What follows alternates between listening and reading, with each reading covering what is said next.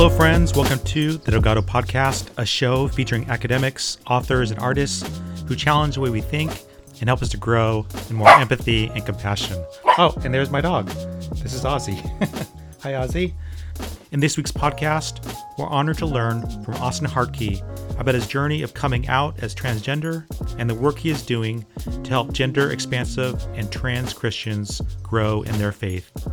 Austin is the author of a fantastic book entitled Transforming: The Bible and the Lives of Transgender Christians, which is published by Westminster John Knox Press.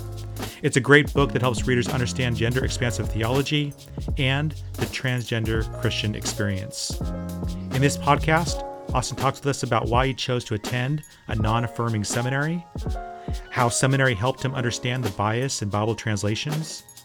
Austin talks about the fears of coming out as transgender while in seminary. We talk about some of the anti-transgender legislation that's out right now and the impact it's having on trans youth.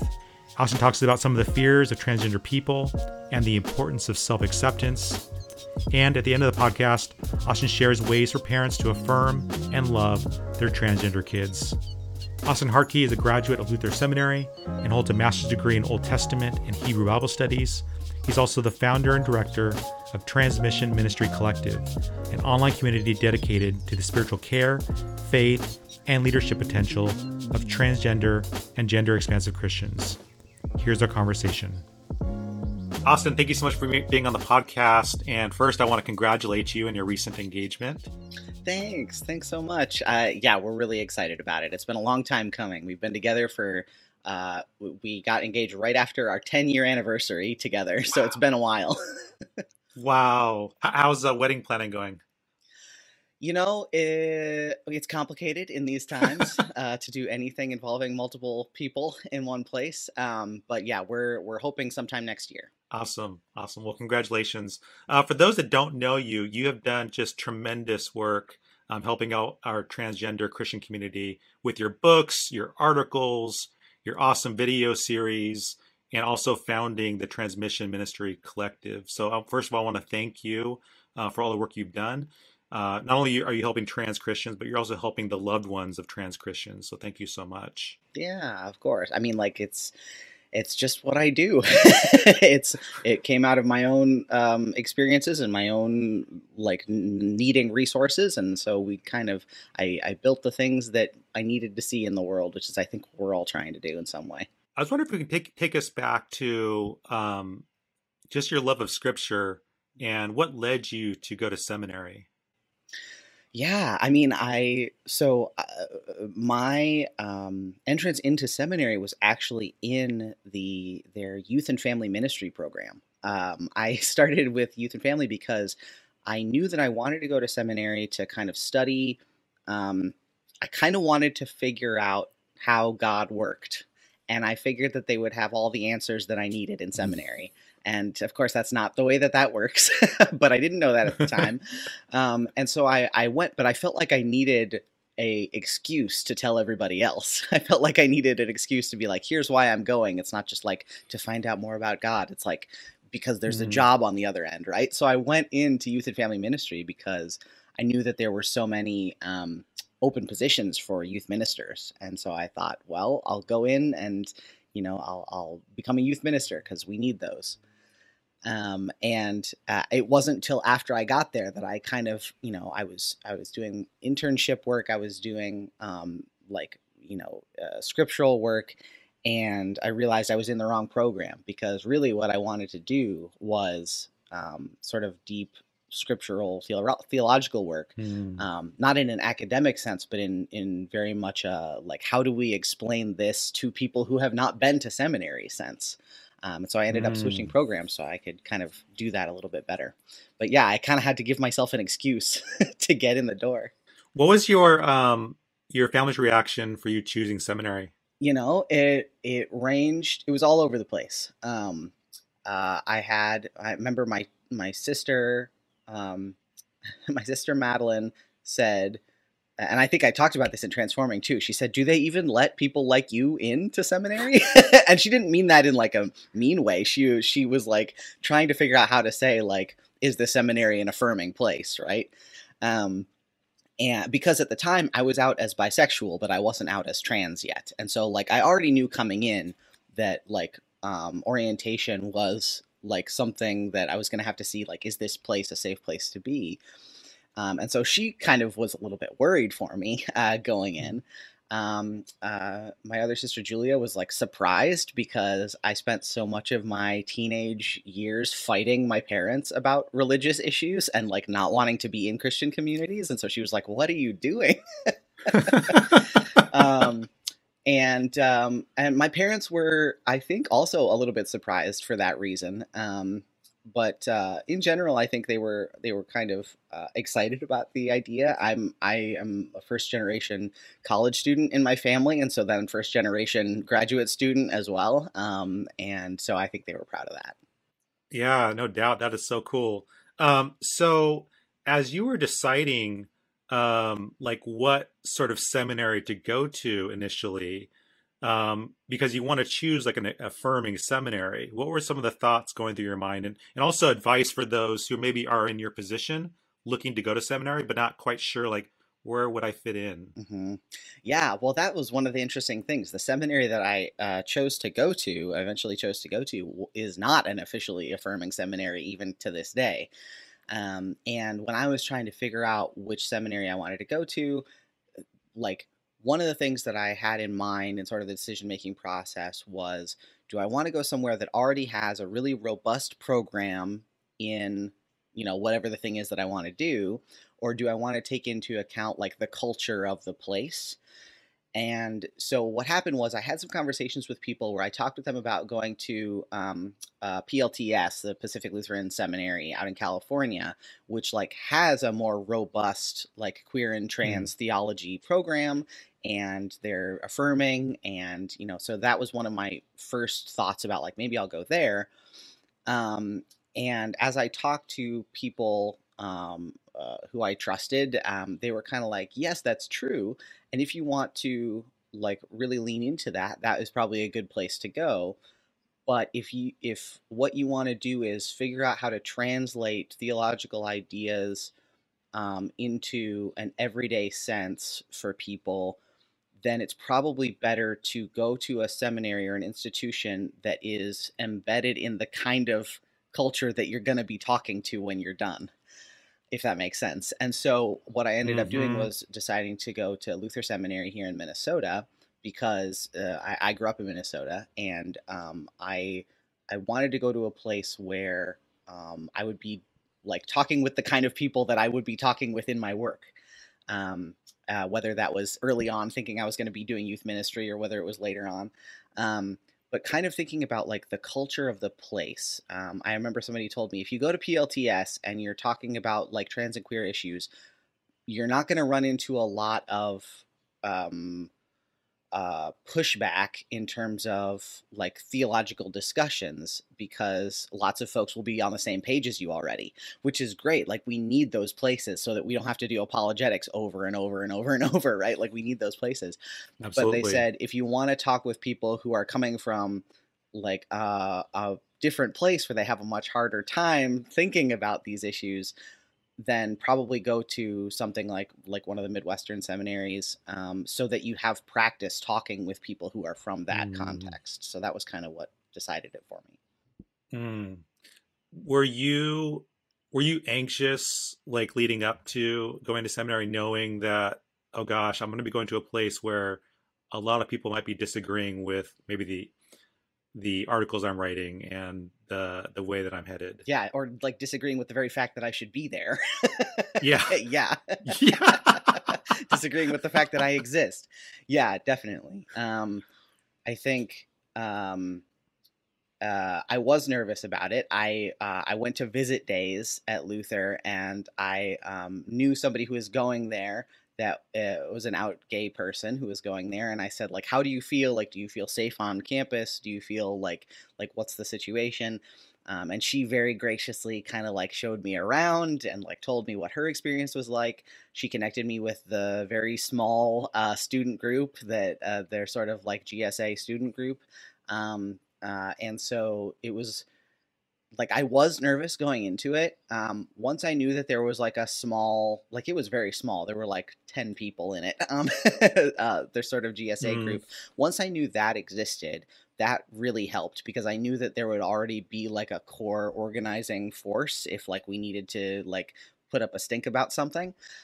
So that was really helpful to know that that was there, even if it wasn't, I don't even know if at that point it was an officially recognized group by the seminary. It became recognized mm, by the time I was there. Um, but yeah, knowing that that was there really helped, and knowing that there were a couple of professors who were really supportive was really helpful. So it was kind of like if you can find somebody who is already going to that seminary that shares your identities, whatever those identities might be, ask them what their experience is, and like ask them to be honest about like how like is this something you're going to have to run into day after day after day, like professors, like um, uh, speaking down to you, or dealing with like transphobia or homophobia in the classroom, like how often am I going to have to emotionally budget for this? So I think talking to mm. somebody who is already going there can be really helpful. When you decided to make that shift into really focusing in on Hebrew Bible and Old Testament, what were like I guess the books of the Bible or the classes that really spoke to you that you found really helpful? That's a great question. I'll say I'll start out with my Hebrew classes, my Hebrew 101 class. I came in and that was like one of my first semesters, or it was my first semester, my first like 8 a.m. morning class, first semester, first thing, and I took at the time coming in youth and family ministry. That was not a required class. I took it because I wanted to take it, and people were like, "This is a sign you're probably in the wrong program." But That's a really hard yeah, class. right. They were like, Going into "Why are you doing that?" languages. But like that for me, my Hebrew class was huge. Being able to sit down and like Mm, um, find out all the different ways that a passage can be translated and all the bias that goes into translation, whether we know it or not. mm, That was huge for me. Another was my Pentateuch class. Pentateuch or Torah is the first 5 books of the Bible. And that was the first time I remember sitting in class, and the first time my professor said, "Well, Moses didn't write these 5 books." And I was like, "What?" Like, you just blew my entire brain. um, the just having like coming from a context where it's like the Bible, the King James version was handed out of the clouds by God, and like hmm um I don't know, it was a real it kind of blew me away having this professor be like, okay, so these first 5 books of the Bible, like he kind of went over like the documentary hypothesis, and this idea that like the first 5 books were written by like four-ish schools of thought and like compiled together, mm. and like being able to look at the text and actually see really good like proof of that um, really changed my sense of how I could read scripture. Not to say that I think sometimes people will worry that it made it like looking at scripture very closely like that, or looking at it in a historical context, will make it less sacred somehow, but it didn't, at least not for me. Um, I think it really helped me understand the conflicts that we see in the Bible. Like, it helped me understand the moments where we're like, this seems very like contradictory. It helped me understand that. It helped me understand um, like the ways that communities work together to try to figure out what God is saying to them. It made it a living document, I think, in a way that I hadn't really understood it before. So I think my Hebrew class and my Pentateuch class, and they were both taught by the same professor who became my Mm. editor and person who's working on my thesis as well. So I really owe a lot to him. That's awesome. How did you, as you're going through the Old Testament, obviously there are just so many passages that can be very, very hard to read. You have these places where the text says that God had commanded, Israel to go and destroy all the Canaanites, and you have these exaggerated passages and things like that. As you were kind of having your mind kind of blown in this class and reading text in the Hebrew and understanding bias, what were some of the things that were kind of emerging and helping you to maybe understand these texts a little bit better, especially these difficult ones? I think I remember, so two folks to shout out. One is Phyllis Tribble's book Texts of Terror. I believe I've got that title right. Mm. But Phyllis Tribble and her writing on like how to deal with the difficult things in the Bible, and then Renita Weems also wrote a whole book about how like sexual violence, especially in the prophets, and like how to deal with that. And those two, I think, were really, really helpful.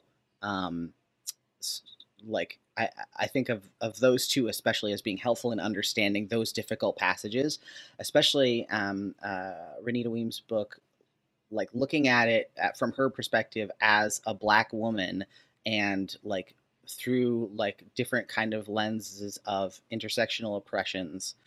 Um, it was really helpful to see it from a different point of view, because I think it's really easy for like white American Christians, especially like if you're a white male American Christian, it's easy to read passages in the Bible that talk about things like violence, and it's like you're reading about violence done by a people in power when you are also the people in power.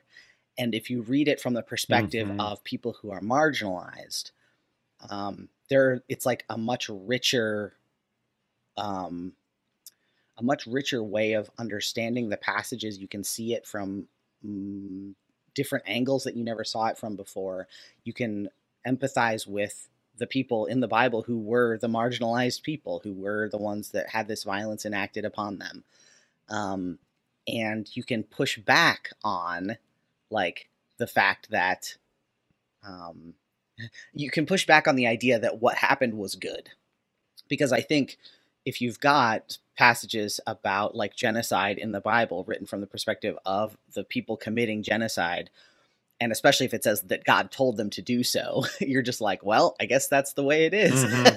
But like reading it from the Hmm. perspective of Hmm. marginalized people and connecting it to the number of times that people in scripture talk back to God and say like, God, what are you doing? This is not right. That people argue with God. Like, I think that precedent of arguing with God is really helpful. The precedent of saying like, hang on, what's going on here, God? Like this doesn't seem right. And also like connecting it back to things like the documentary hypothesis and understanding like how communities wrote the Bible, remembering the human element of it, being like, sure, maybe some humans thought that God was saying this. It doesn't mean that God actually was saying it. So like remembering the human element Hmm. there is, I think, really important as well. I love the way you phrase that. That's super helpful. So as you're progressing in seminary, you're expanding your knowledge of scripture. Um, you're also coming to a place where you're ready to come out. And I'm wondering if you talk a little bit about coming out while in seminary versus just waiting till after seminary is over. Yeah. So I like my experience was that I started sort of like sharing, like figuring out my own trans identity and sharing that with people in my last year of seminary. And I did ask myself the question a lot, like, do I need to make this a public thing right now? Do I want to wait till after I graduate? And for me, what I chose to do was like everybody in my life knew pretty much by the time I graduated. Not my extended family, who I knew I was going to have a lot of trouble with, but like everybody in my immediate family knew. All of my good friends knew. A couple of my professors knew. But I didn't, announce it on social media, and I didn't like, asked to change my name or anything on my documents with the registrar. Like I didn't do any of that stuff until after I graduated. And I have mixed feelings about that now. Um, on the one hand, I feel like I wish I would have been like really out and proud about it prior to graduation, because I think like the reason that I didn't was just fear, right? The reason that I didn't was just because I wasn't like they hadn't had a trans person graduate, an out trans person graduate yet there. Um, they had some folks who were trans that had graduated and then come out, but nobody had graduated when like after coming out first. So I didn't know how that was going to go. And so like the fear was the limiting factor. And so now I feel conflicted about that because I'm like, oh, gosh, should I just have like tried to do it anyway? But on the other hand, I don't beat myself up about it because like it was legitimate fear. Like, and I think if I beat Mm-hmm. myself up about it, I then, what does that say about the people who choose not to come out for whatever reason?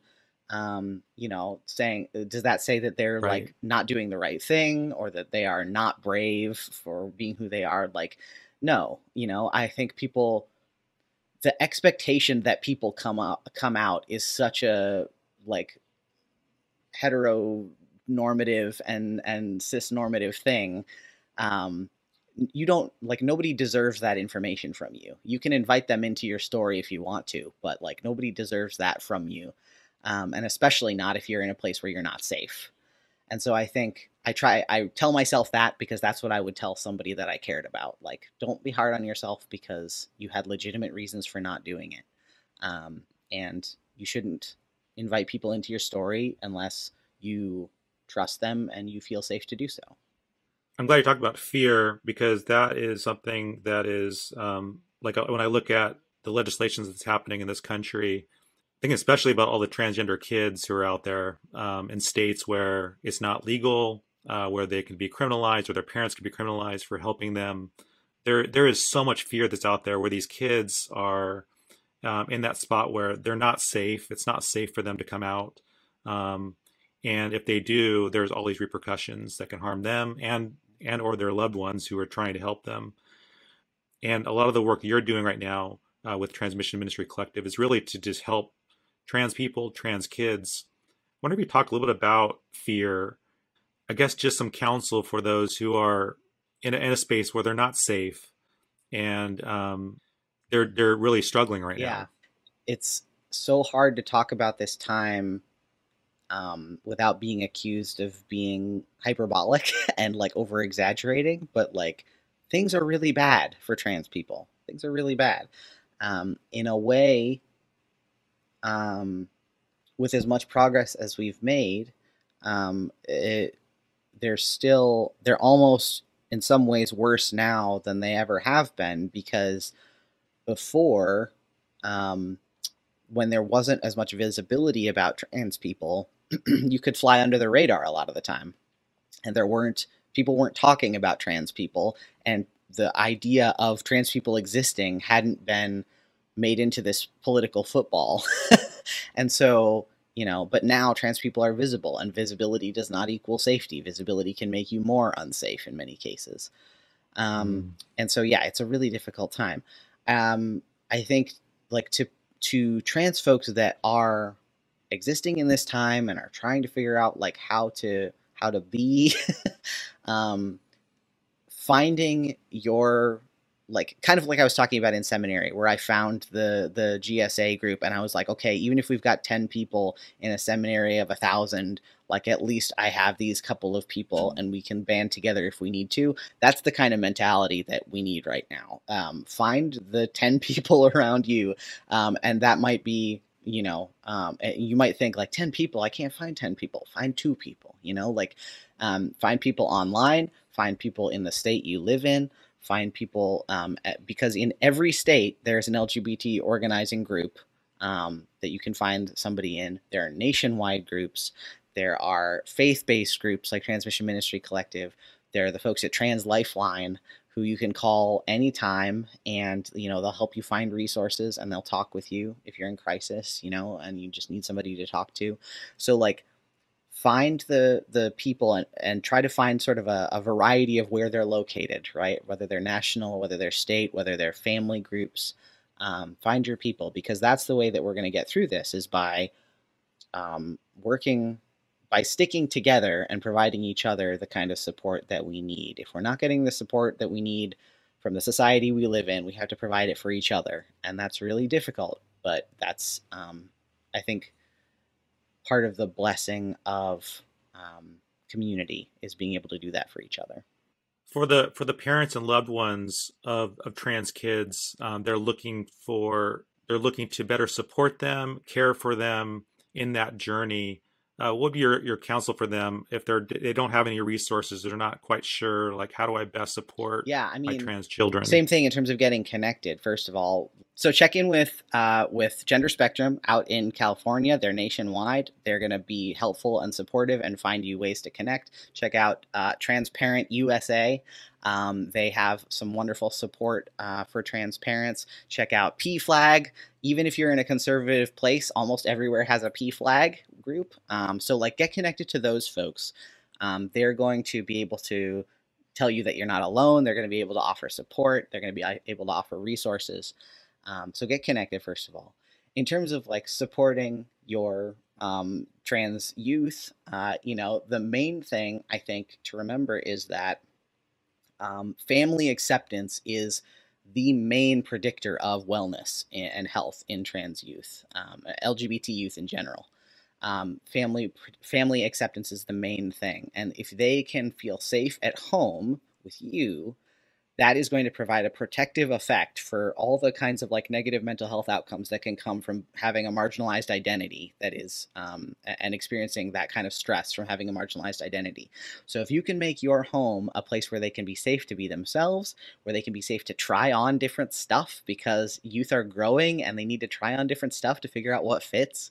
If it can be a safe place for figuring that out, if it can be a place where they have their right name and pronouns used, making your home a sanctuary, even when the rest of the world isn't, is like the most powerful thing you can do. That's beautiful. Austin, before we go, can you share a little bit about Transmission Ministry Collective and ways that people can support you? We're actually, right now, we have our June fundraiser going at Transmission Ministry Collective. So what we do at TMC is we're a support organization for trans and gender expansive Christians. So we provide support groups. We have our general support groups that meet twice a week. And then we have our sort of affinity groups. We have affinity groups for trans elders and folks in middle stages of life. We have support for trans people of color. We have our trans explorers group for people who are just kind of exploring their gender and trying to figure out what works for them. We have all kinds of groups that meet throughout the month. We also have online Bible studies. We have an online chat server. We have workshops that happen once a month where we have leaders in faith and gender come and talk to us about whatever it is they're working on. So we have a workshop coming up later this month from author Diana Anderson. They're going to talk about the public universal friend, who was a non-binary Quaker preacher in the 1700s. So they're going to come talk about that later this month. Wow. So we've got all kinds of stuff happening over at TMC, and the support groups right now are limited just to trans and gender expansive people, but the workshops and the Bible studies are open to everybody. So if you want to join in, you definitely can. We're at transmissionministry.com. And you can also go there if you want to support us. We have our fundraiser going throughout the month. We're trying to raise $10,000 during Pride Month to support all of our programming and to support trans Christians. So if you want to go check us out, we're at transmissionministry.com. Thank you so much for listening to this episode of the Delgado Podcast. As always, you can get the show notes, video links, and resources mentioned in this episode on my blog at mikedelgado.org. You can also get updates to new shows and get access to the full archive of past shows by following the Delgado Podcast on YouTube, Instagram, Twitter, and TikTok. And if you ever have suggestions for future topics or guests you want to hear from on this show, please reach out. My email is delgado@ucla.edu. Thank you so much for listening, and we'll chat more next time.